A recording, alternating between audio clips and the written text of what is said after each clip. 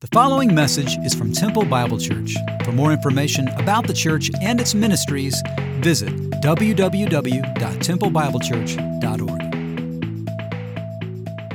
If we have not met before, I am Dave. I'm the high school pastor here. Also teach up here about once a month as well. So it's really good to see you all this morning.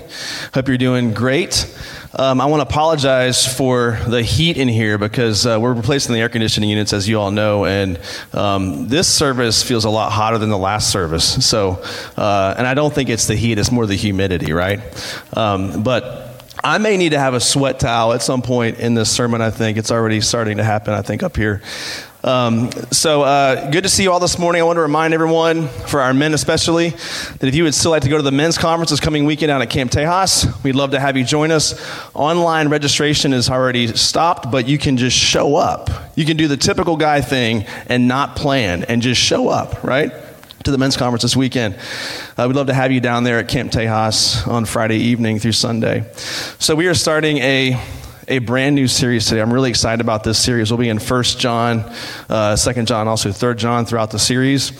Now, I want to tell you a story. When I was 17 years old, I had a faith crisis, and it was caused by a specific event at my home church on a Sunday morning. And on this Sunday, the preacher stood up and he said, "I'm not going to preach a sermon today." And inside, I said, "Yes."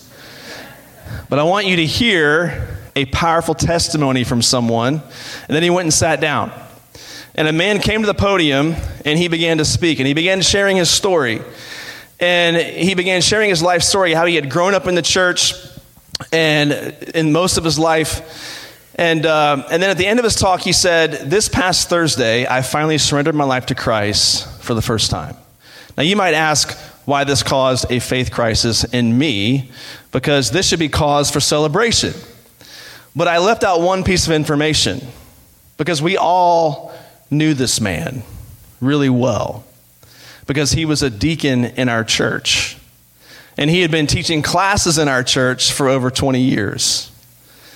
Now, I don't know what was happening in his mind and heart, but many in the crowd were asking the same question. If this man wasn't a true Christian, then how do I know I'm a true Christian? The equivalent would be last week when Rick Erickson stood on the stage to be presented to you as an elder. What if he shared this in his testimony last week? What if he said, "I just became a Christian this past Thursday, but he's been teaching classes here at this church for over 20 years. That statement might cause you to question, wait, if he wasn't a real Christian, then how do I know I'm a real Christian? So my faith crisis, for many people, their faith crisis centers on the question, how do I know Christianity is real? For me, it was, how do I know my faith is real? So for 3 or 4 days, I wrestled without sleep, without eating, until I resolved this question for myself. I'll share more about this later on in the sermon. But 1 John deals with this question. How do we know we are saved, that we belong to him? Maybe you've wrestled in a similar way with that question. So I want to talk about who wrote this book. It bears John's name, so most scholars do agree that John wrote 1st, 2nd, and 3rd John. His name's not mentioned in the book, however, but most agree that he wrote it based on the close parallels to the Gospel of John. If you turn over to the Gospel of John and read that, you'll see a lot of parallels and ideas between these letters and the Gospel of John. We know that Jesus had 12 disciples, but there were 3 that were part of a close inner circle, and it was Peter, James, and John. And over in John's Gospel, John refers to himself as the one whom Jesus loved. He was also the only disciple that was present at the crucifixion. If you recall that story, Jesus is on the cross and he says to John, he says, "Hey, take care of my mother in my absence." And he commissions John to do that. John is writing, we believe, from Ephesus, which is the modern day west coast of Turkey, and where he ministered later in his life, and somewhere between 85 and 95 AD. And we believe that 1 John is written to Christians in general, but 2nd and 3rd John had a more specific audience and specific people as audience of those letters. So why did John write this letter? Well, by the end of the 1st century, some heresies or false teaching began to arise in the early church, some of the churches there in that part of the world. And one of those was Gnosticism. Now, there's various different kinds of Gnosticism. I'm not going to unpack all those today. We may later on in the series. But this was an early form of Gnosticism, and it was the belief that the physical, material world was evil, including the body, but the spirit of a person was somehow good. And this resulted in many people believing that Jesus was fully God, but not fully man, because how could a perfect God take on imperfect human flesh? If the physical and if the fleshly world is inherently evil, how could a perfect God do that? And so they didn't believe, they called into question the humanity of Jesus. In the early church, it was much more common to believe in the deity of Christ, but then question his humanity. Today, I think we get the opposite, where many they say, yeah, he's a good man, good teacher, good prophet, but many today call into question his deity. So this heresy led some to believe that what they did in their own body doesn't matter. And so John is writing to correct this heresy about Jesus, but also to correct the misunderstanding between body and spirit. And he's saying that what we do in our bodies does, in fact, matter. So in those early churches, the ones who believed this heresy were the ones that left the church, and they left a wake of destruction behind them. And by doing so, they showed they were not genuine believers. So John is writing to correct the heresy, but also writing to show what true faith should look like. So in 1 John chapter 5, verse 13, we see the purpose of this letter, and it's this: I write these things to you who believe in the name of the Son of God, that you may know that you have eternal life. Now, I know that many of you here, you have questioned your salvation. And John tells us in chapter 5 that assurance is possible for the believer. And it's really important because whenever you read 1 John, at first you're going to think, his words don't sound all that comforting sometimes, because he uses some intense language in this letter. But here in chapter 5, we see that, listen, for those who believe, it is possible to know, and I think to be sure, that you have eternal life. But the other side of that is that he doesn't want to give false assurance to the unbeliever, and we'll spend some time talking about that here in chapter 1. So turn to 1 John chapter 1, and we'll start in verse 1. That which was from the beginning, which we have heard, which we have seen with our eyes, which we look upon and have touched with our hands, concerning the word of life. The life was made manifest, and we have seen it and testified to it and proclaimed to you the eternal life, which was with the Father and was made manifest to us. Now, when you and I were young, our parents would open up a book, and the first words were often what? Once upon a time. Now, when you heard those words, you knew you were about to be transported to a world of make-believe. And deep down, you knew the story wasn't real, but you liked to pretend that it was. And you found yourself at times wishing and hoping that you could live in that world. But then as you began to age, something happened as you grew up and became more cynical and skeptical. Once upon a time became kid stuff. And instead of escaping to that world, you began to wrestle with this one, asking questions like, what's true, what's false, what's real, what's fake, what can I truly believe in? And to be honest, many of us learned about Christ at an early age at the same time that you're hearing things about Santa Claus, the Easter Bunny, and the Tooth Fairy. And so you start to question some things. And since you began hearing about that at an early age, most likely, we start to question, does this story belong in the category of once upon a time, fantasy instead of reality? How do I know I can truly believe this? Well, John has something to say about that. He's writing these first few words about Jesus, and he says, we heard him, we saw him, we touched him. He lists out 3 of the 5 senses. At the most concrete level, in this world for you and I, the way that we know things is through the 5 senses. And John lists 3 of the 5 here. He says, we heard him, we saw him, we touched him. Jesus is not just some idea. He's not just some philosophy. There wasn't just some person who went out there into the woods and had some airy-fairy spiritual experience and then came back and tried to convince everyone of what they had seen.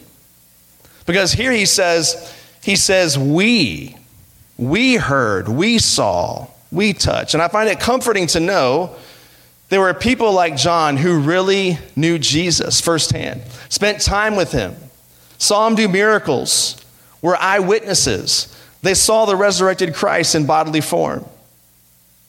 There might not be any other human who ever walked on the earth who knew Jesus like John. Now, if you had a close friend and you overheard some people talking about them, saying some things that weren't true, you might feel compelled to set the record straight. You might speak up and say, no, that's not who they are. You don't know them like I do. You would appeal to your friendship with that person, and I think that's what John is doing here.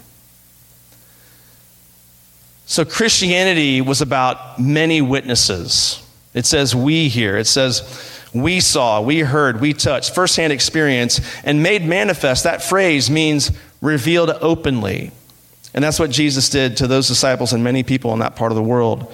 Now, even though we think that we have moved away from the fairy tale world of our childhood, the world still offers a lot to us that is fake, and many of us fall for it.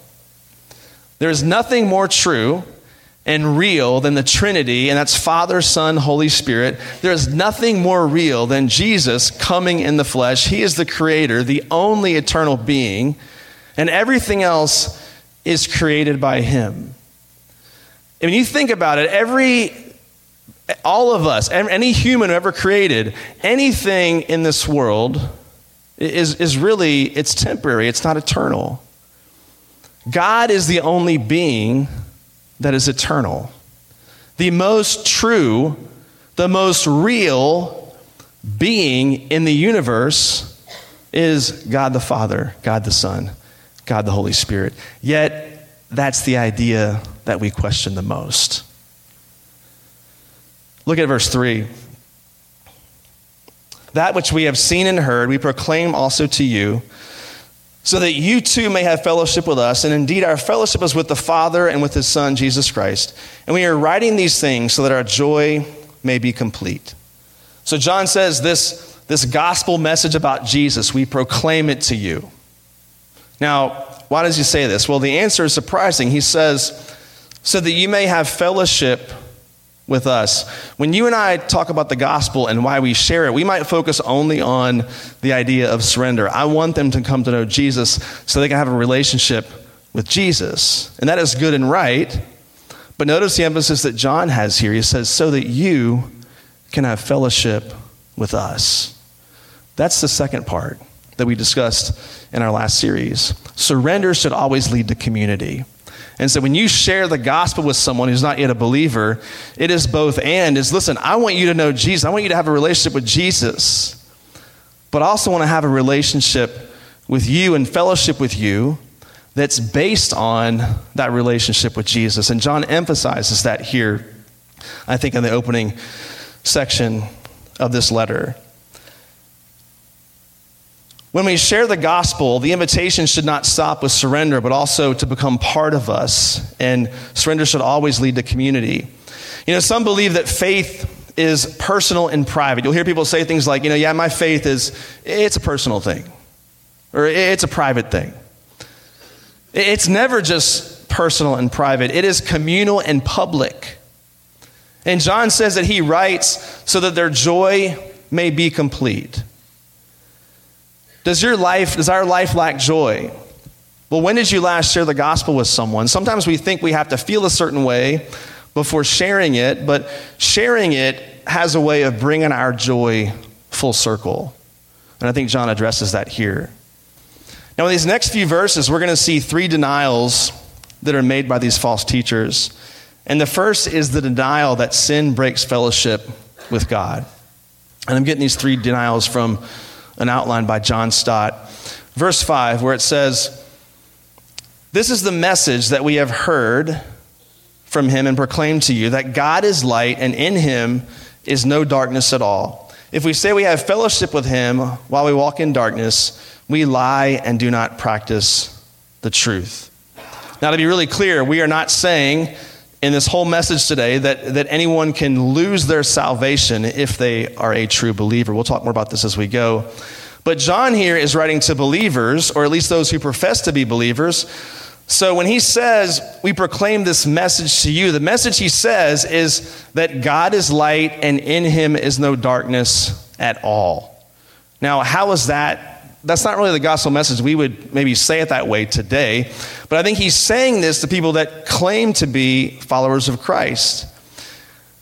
And he's saying, God is light, in him is no darkness at all. So why does he say it that way? Well, based on the heresy, some believers saw this separation between the physical and the spiritual. The belief that, what I do in my body doesn't really matter, can't really affect me spiritually. And they're falling for this lie. Now, to be clear, walking in darkness is different than simply struggling with sin. Every Christian struggles with sin, and they will until they die. But to walk in darkness means to intentionally, continuously, willfully walk and live in sin. It's to know God's commands and to say, I don't care. What I do in my body, with my body, doesn't really matter and can't really affect me spiritually. This is a person that claims to have fellowship with God while walking in darkness, and someone who truly has fellowship with him. They're going to look at their sin and they're going to respond with confession and repentance and brokenness. That's light. Walking in darkness is to look at our sin and not see it as sin at all. Or indifference. Look at it with indifference.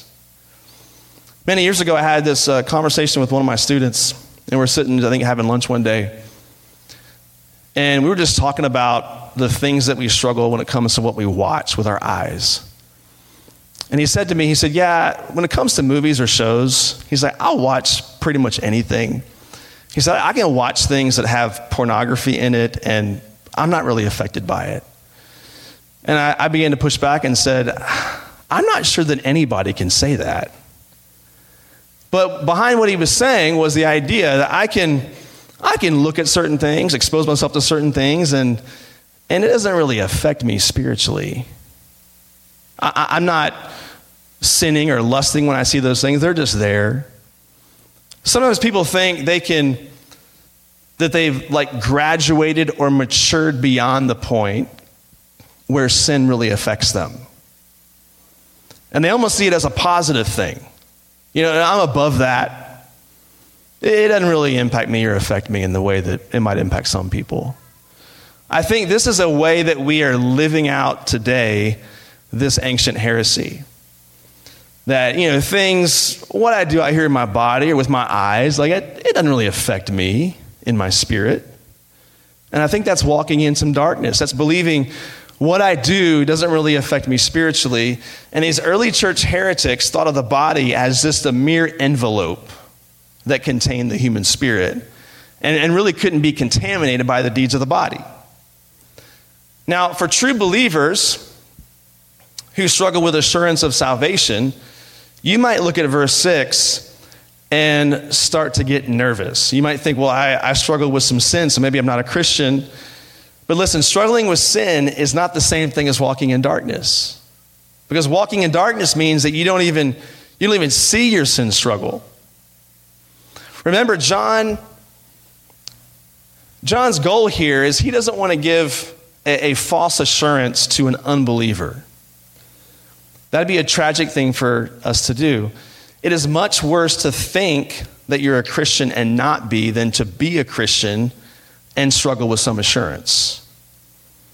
And the best way, if you're not yet a Christ follower, the best way to have assurance, if you're not saved, is to cry out to him through prayer, asking him to reveal that you're walking in darkness and to shine some light on that darkness. And John says if we walk in darkness, we lie and do not practice the truth. We often see truth as only something to believe, but John says it is something to be practiced and lived out in reality in our lives. This is the heresy in which we struggle today. Look down at verse 7. But if we walk in the light as he is in the light, we have fellowship with one another, and the blood of Jesus, his Son, cleanses us from all sin. Whether we walk in light or darkness, it not only affects our fellowship with God, but also with one another. Walking in the light means that we can have community without pretense. And I think many of us try to separate our relationship with God from relationship to others, but surrender to him should lead to this open, transparent community with other believers, and John talks about that here in verse 7. Now, whenever someone first becomes a believer, they begin to have this new sensitivity to sin. And they begin seeing their sin, and they might start to question, I'm seeing all this sin in my life. How can I possibly be a Christian with all this sin and brokenness in my life? But I would say to you that this is normal. This is a normal thing for a new believer, because you were blind, but now you can see. And we can see sins that we never saw before. When I first became a Christian, I may have imagined spiritual growth kind of like this, like just a never-ending incline of just getting better and better and better and better. And now, there are some areas of your life where you might think of it that way. But as I grew as a Christian, I began to see it not so much as an incline like this, but more like a sideways V. As you begin to grow in holiness and understanding, you also begin to see your sin more and more and more and more. The more you grow spiritually, the less holy you may feel. Now, it doesn't stop there. This is not a negative thing. It might be one of the best signs that you're a Christian, because you're seeing for the first time things you never saw before and seeing your sin for what it really is. But this should not drive you to endless condemnation and shame, because we let it drive us to the cross. When you look at verse 7, you have to understand, walking in light means that we recognize that he has cleansed us from sin. He has dealt with sin at the cross. So you see both things at the same time. You see, of course, the weight of your sin, but the second half of that verse is so important. The blood of Jesus, his Son, cleanses us from all sin. You see both and. And so John says all sin. That means our past sins, our present sins, our future sins. So that is the first denial. The second denial is denial that sin exists in our nature. Look at verse 8, where it says, if we say we have no sin, we deceive ourselves, and the truth is not in us. If we confess our sins, he is faithful and just to forgive us our sins and to cleanse us from all unrighteousness. Now, the first claim we just talked about acknowledged some sin, but denied the consequences that it affects our fellowship with God. But this second denial, I think, goes even further by claiming, even if I did something wrong out here in my body, there's no real sin in my nature. This is a person who says, I know he messed up, but he's got a good heart. But listen, what happens out here in my members, it flows from the heart. We see that in the Sermon on the Mount, where Jesus talks about that throughout that whole sermon, how the things that happen out here in my members, they come from the heart. We can't separate those things. Now today, if I were to survey the room asking, do you think you were born with a sinful nature? I think most in here would say yes. We've got a phrase for that. We say, I'm only what? I'm only human. Of course I mess up. Of course I sin. We would acknowledge that, I was born with a sinful nature, but where we struggle the most, we have no problem admitting sin in general, but where we struggle, we have a hard time admitting sin in specific situations. So think about the last argument that you had with someone, when you just knew that you were right and they were in the wrong. And if I said to you, do you think you're born with a sinful nature? You would say, yeah, of course. Do you think you might be sinful in this particular situation? And you might say, absolutely not. But we struggle to see our sin in these specific situations. But here's the reality. If we're walking in the light, we're going to confess sin in general, but also specific sins. Now you might ask, well, why do I need to confess sin if I'm already forgiven?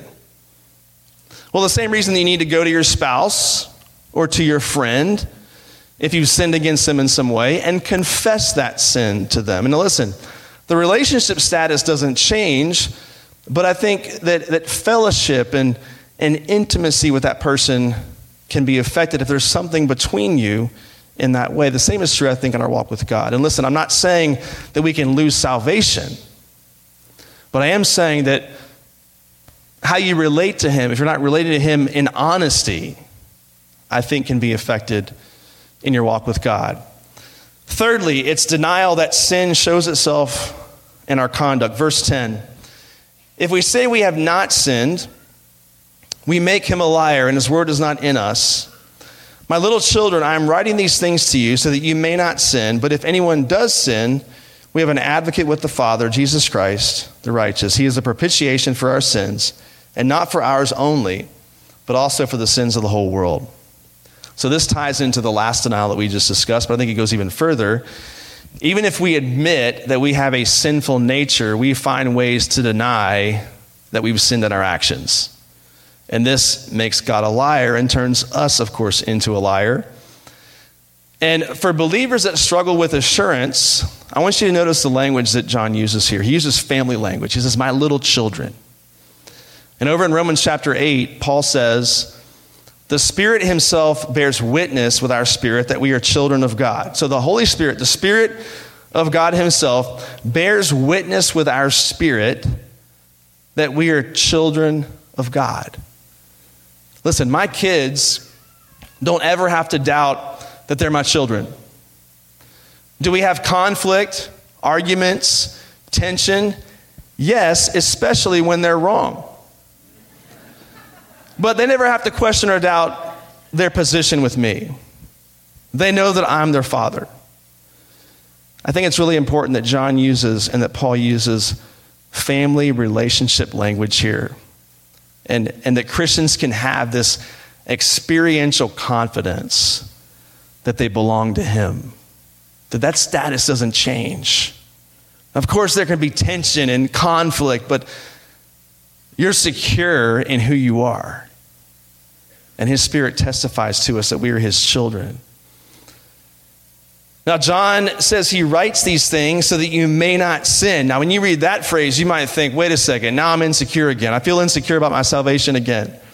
But this can include walking in sin, but also, I think, sinning less as we grow in certain areas of our life. I love this quote by John Stott. He says, it is possible to be either too lenient or too severe towards sin. Too great a lenience almost encourages sin in the Christian by stressing God's provision for the sinner. But an exaggerated severity, on the other hand, either denies the possibility of a Christian sinning or refuses him forgiveness and restoration if he falls. There is so much here. Because one extreme is to view sin as just no big deal. What's the big deal? The other extreme is to give sin so much weight that we bury ourselves under just all this guilt and shame and condemnation. But walking in the light means that we see our sin, but we also see Jesus. And we see him as our advocate. And we see him as our propitiation. So as we talk about these different denials that we can fall prey to, after this introduction, John is going to give us 3 tests on how someone can know they belong to God. There's the test of obedience, the test of love, and the test of belief. And the rest of this letter is about those 3 ideas. We're going to cover the first one today. Test of obedience. Look at chapter 2, verse 3, where it says, and by this we know that we have come to know him, if we keep his commandments. Whoever says, I know him, but does not keep his commandments is a liar, and the truth is not in him. But whoever keeps his word, in him truly the love of God is perfected. By this we may know that we are in him. Whoever says he abides in him ought to walk in the same way in which he walked.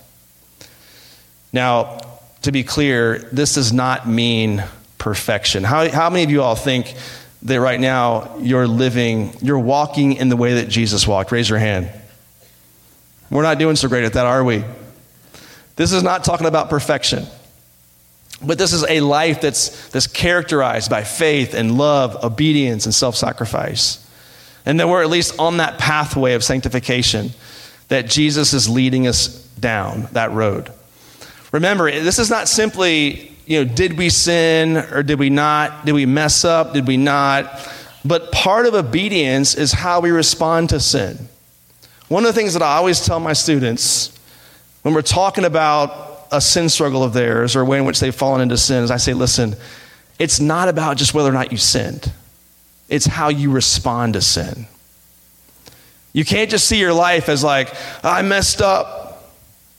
And that's it. It's like, no, how are you going to respond to that?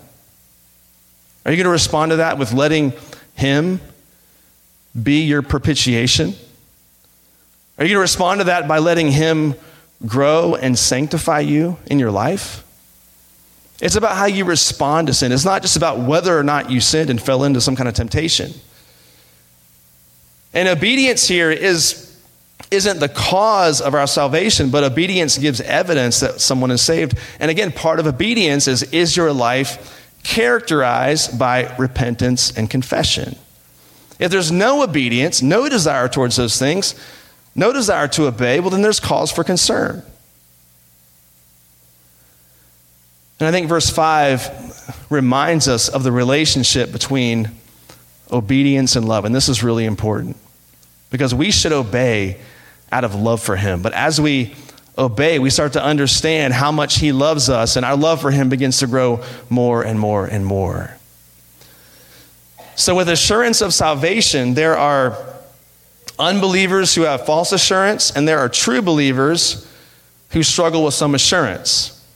There's a really helpful book by Donald Whitney called How Can I Be Sure I'm a Christian? And there's a really helpful chapter in that book on how it's possible, I think, for true Christians to lose their sense of assurance. Now, to be really clear, this is not about someone losing their salvation. We don't believe that can happen for a true believer.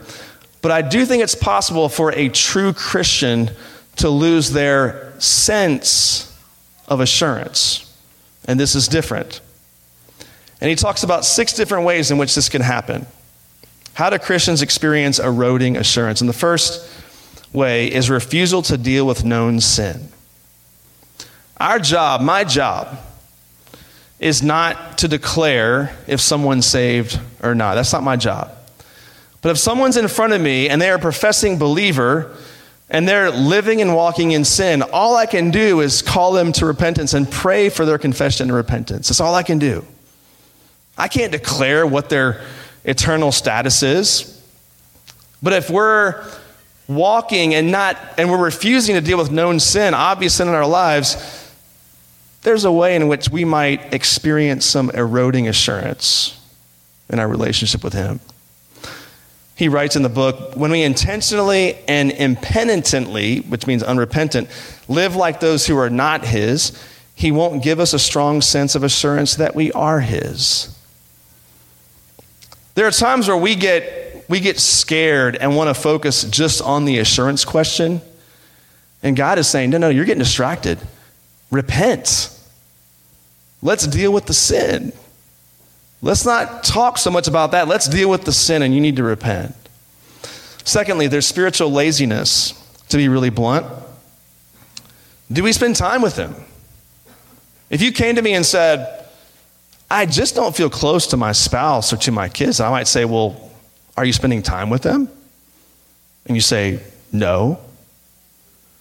Well, there might be a connection there. But we fail to see that in our relationship with God, that if we just don't ever spend time with him, we may start to feel some eroding assurance in our salvation. Then there's satanic attacks. Satan wants to convince lost people that they're saved and saved people that they're lost. And he's going to chip away and cause doubts and questions. Then there's trial and harsh circumstances. Many of you have walked through really difficult things in your life and are currently walking through difficult things in your life. And there's times where you just think, I wonder if I can have assurance because it doesn't feel like his hand's on my life right now. And this can begin to chip away and erode the assurance that you might expect to feel. There's personality and temperament. there are some people who are more inclined to depression and anxiety and worry.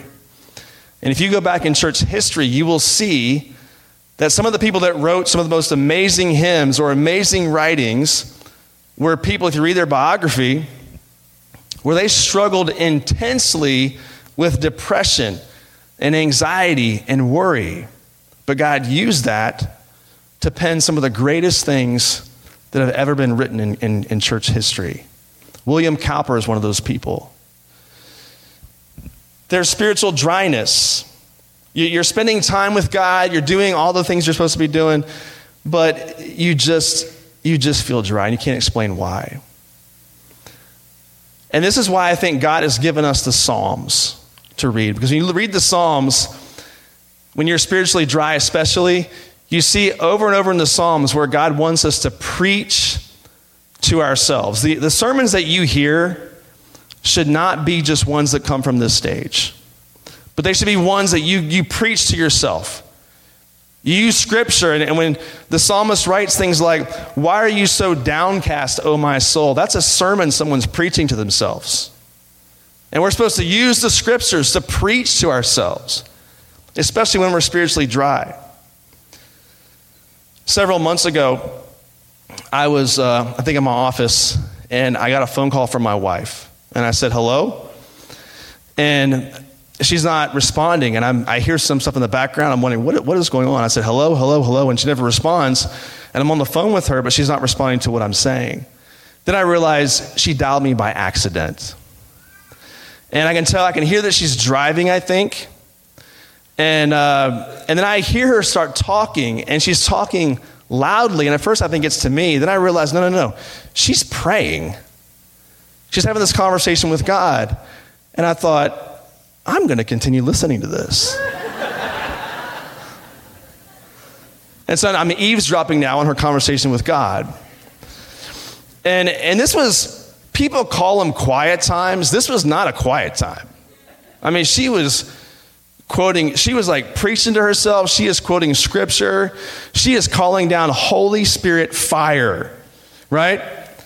And I'm just listening to this conversation, and I'm reminded of and humbled by my wife's prayer life, because she does this also at home sometimes whenever she's in a different part of the house. I hear her talking to herself, and I'm like, oh, she's praying again. But she has a way of preaching to herself and quoting scripture to herself and preaching sermons to herself. And this is what we're supposed to do, I think, whenever we're walking through spiritual dry seasons of our life. It's how we should pray.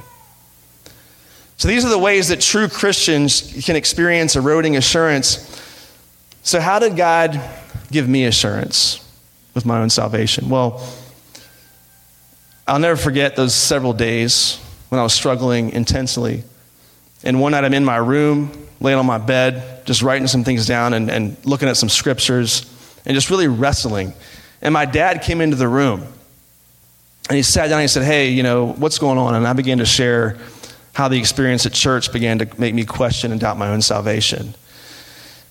And he shared some thoughts with me, and then he also opened up the Bible and he pointed me to Romans chapter 10, verse 9 and 10. And he just read it, and he said, "Because if you confess with your mouth that Jesus is Lord and believe in your heart that God raised him from the dead, you'll be saved. For with the heart one believes and is justified, and with the mouth one confesses and is saved." And he just looked at me and said, "Do you believe that? Do you confess that?" And I said, "Yes, I do." But I said, how do I know if I truly believe it in my heart versus just believing it somewhere up here? He said, "I think that if someone believes something in their heart, it's going to affect the way that they live. And I've seen this affect the way that you live. Like, you're not perfect. No one's perfect. But I've seen it affect the way that you live." This is not a formula. Oh, okay, believe in the heart and then confess with the mouth. That's not what we're talking about. But I do believe that when you believe something in the heart, it's going to come out of the mouth. It's going to be confessed with the mouth. That means that might look like initially a prayer of surrendering your life to him. but then continual confessions with the mouth as you begin sharing your faith with other people, with family and friends, people in your workplace. To believe something in the heart means it's going to affect the way that you live. So if you're someone that really, you worry and you fret and you're anxious about your salvation, I'm not worried about you. Because you show that you desire it. You show that you want that. The person I'm concerned about is a person who says, yeah, I had a little experience back when I was a kid, made this proclamation, and that's pretty much it. And it hasn't impacted their life one bit. That person would give me cause for concern. So that you were this concerned about your salvation, I think is a good sign. Listen, for me, I was starting to turn salvation or faith into a work. How do I know it's good enough or complete enough? And listen, it's not about the strength of your faith. It's about the object of your faith. Let's pray together. God, we thank you. We praise you for who you are. We thank you that we can know that we are your child. God, we thank you that we can know that salvation is secure. We know that we're going to have questions and doubts. We're human. That's what we're going to do. But God, we know, we praise you that we're able to understand your word and understand that you have saved us. I pray that if there's anyone in this room that is questioning or doubting that, and they are a true believer, God, we pray that they would have that assurance, that you would give that to them, that they would know that they are your child, that they belong to you. At the same time, for anyone that may not be a believer, God, we pray that if they have some false assurance, we pray that they would begin wrestling with that, understanding that they need to come to a place of confession and repentance and restoration with you, Father. Would you reveal that to them this morning, and that they would surrender their lives to you, Father? We pray this in your name. Amen.